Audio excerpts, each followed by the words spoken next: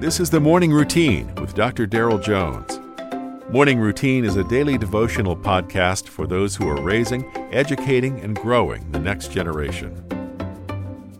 It's the start of another week. I hope you're refreshed and rested and ready to get things going. From the book of James this morning, chapter 5, beginning with verse 19 and reading through verse 20.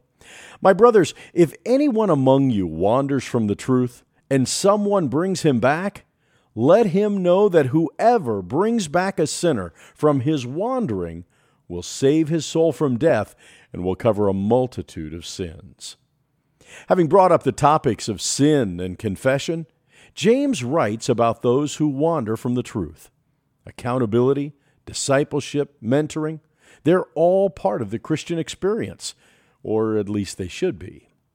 Martin Luther made it a point to declare that if new Christians are poring over doctrines of election, the sovereignty of God, and the free will of man before they're solid in the areas of sin, confession, and repentance, surely they will fall.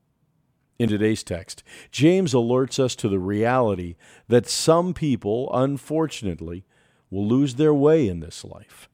Since this will occur, you and I should live with spiritual eyes open that are on the lookout as we ask the Holy Spirit to reveal to us, Lord, who on my path is hurting? Would you reveal to me who needs to be reminded today of the undeserved grace of God? Here, through the ready quill of James, we see that the consequences will be eternal. Saving a soul from death is why Jesus came to earth.